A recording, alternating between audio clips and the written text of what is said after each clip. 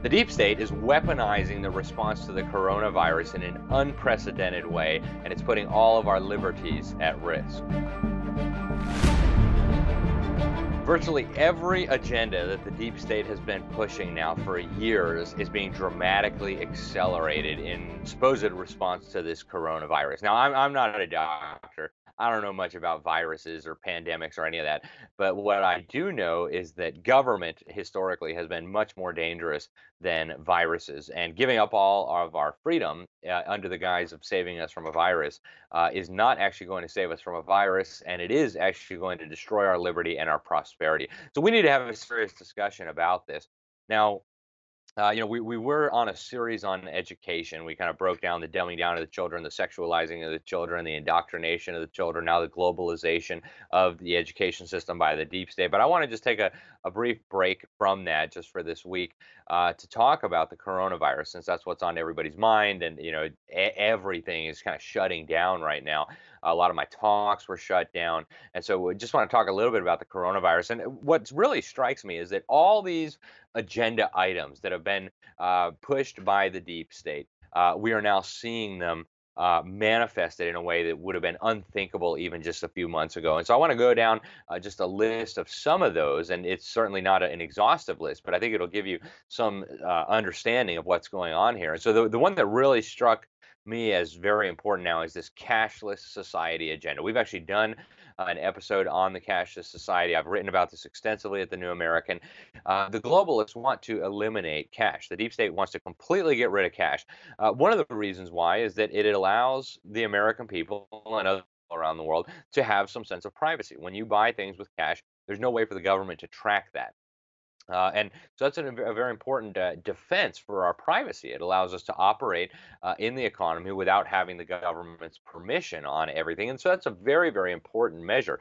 And now, amid this coronavirus hysteria, we're hearing that, oh, we need to get rid of cash. Now, in Europe, a whole bunch of government agencies and establishments are now saying they won't accept cash even once the virus issue is over. So this is very, very dangerous. As we move away from cash, as we move just to cards and mobile payments through your cell phones, what that means is there's going to be a record forever of everything you do economically. Everything you buy, everything you sell, every transaction you make will be monitored, regulated, controlled, taxed. All that data will be fed into their system so that they can, make determinations about you and even predict your future. Now, the Department of Education has been saying this for a long time. Their algorithms will be able to predict the future behavior, interests, and so on of children. Imagine now that applied to adults as we move toward a cashless society. And of course, the coronavirus is just an excuse, right? The deep state doesn't care if you die from coronavirus. In fact, probably a lot of them would be very pleased to see a bunch of us dead. And so this is not about keeping you safe or healthy. This is about imposing total tyranny. We also now have governments threatening to commandeer resources. You have the federal government instituting all these emergency measures and taking over parts of the economy. They're now saying they're going to order companies to produce ventilators, as if companies wouldn't produce ventilators if they knew there was a profit margin there to make. This is crazy. We don't need the government to take over the economy for things to happen. We need the government not to take over the economy for things to happen. We now have very real threats of martial law. The governor of California, Governor Newsom, has said that he might invoke martial law and have troops out on the street. This is crazy. You fight viruses with troops, right? You don't fight viruses with bullets and guns and tanks and attack helicopters. And yet, this is exactly what we're seeing. We now have entire nations on lockdown, right? Where nobody's allowed to leave their houses. Here in the United States, we have San Francisco on lockdown.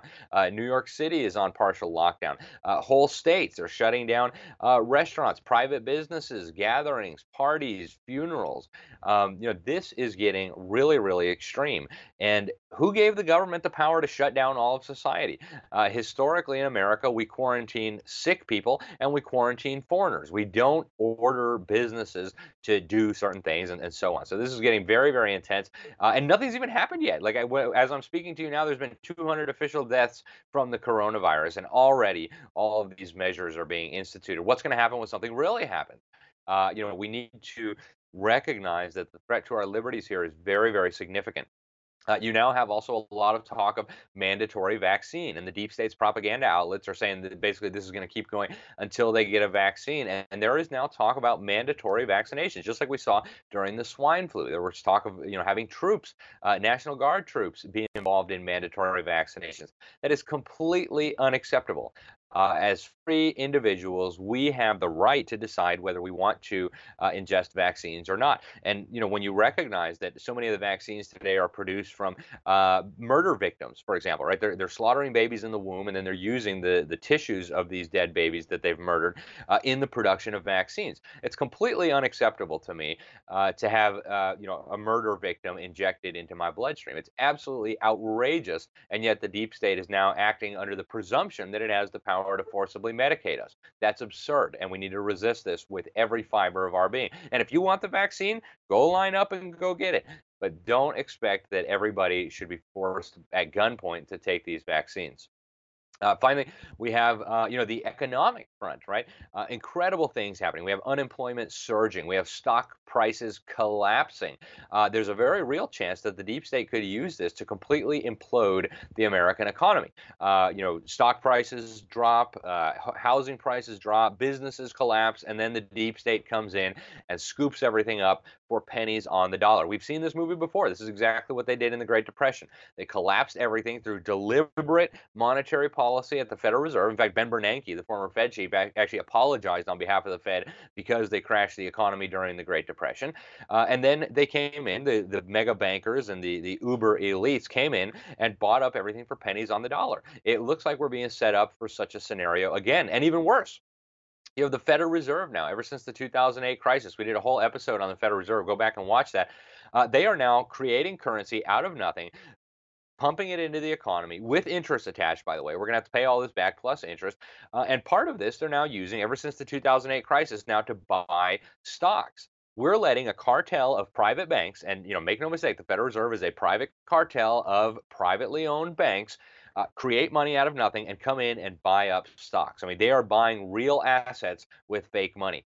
During the last crisis, the kind of far left Congressman Alan Grayson of Florida actually stood on the floor of Congress and he pointed out that the Federal Reserve had bought up the entire hotel chain, the Red Roof Inn.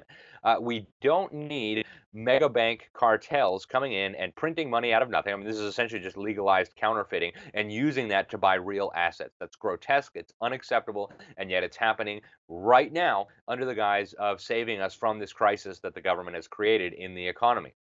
Um, we now have the very real prospect that if the dollar collapses, we could move toward a global currency. And we've talked about this on this program as well.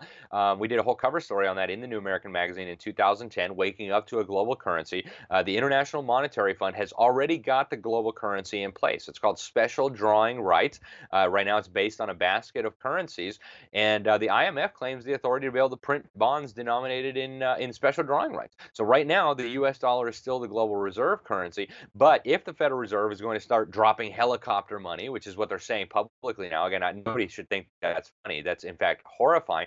That means everybody who's holding dollars is going to be looted to pay for this helicopter money that they're talking about dropping on all of us.